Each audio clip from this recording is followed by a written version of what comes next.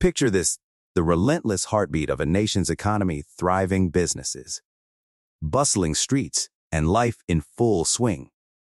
But lurking just out of sight, a silent threat capable of undermining all that prosperity, the specter of fiscal dominance. Warm greetings to our valued listeners. As the clock ticks in the world of economics, today we pull back the curtain on an enigma that dances on the edge of fiscal and monetary policy, fiscal dominance, and the re-emergence of zero-interest bank reserve requirements. Sit tight, as this tale is not just for economists, but for every citizen who holds a stake in the economy's future. Imagine the government's hands tied, where fiscal demands overshadow the monetary reins, pumping money into circulation like an overflowing river threatening to flood the plains. That's fiscal dominance for you, a situation where the government's voracious appetite for borrowing swells the money supply, leaving us vulnerable to the whims of inflation. So, you might wonder, why should I care? Charles W. Calomiris' recent clarion call paints a picture of the United States dancing perilously close to this fiscal precipice. With towering debts casting long shadows over our GDP and looming deficits, there's a potential storm ahead, and it's threatening to blur the line between fiscal and monetary policy.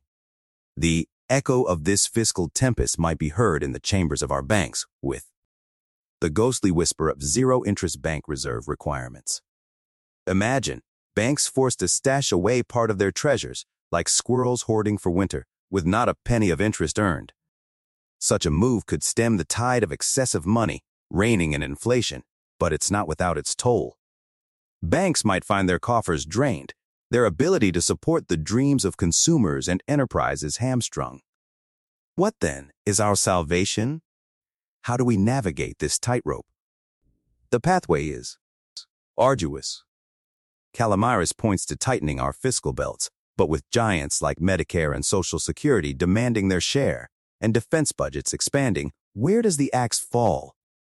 Could the solution lie in raising the banner of income taxation?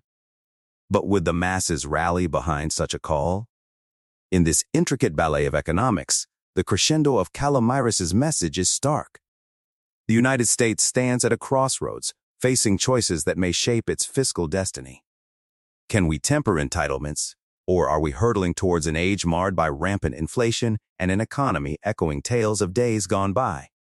As our journey today draws to a close, we leave you with this: an informed citizenry is the bedrock of a thriving democracy and economy.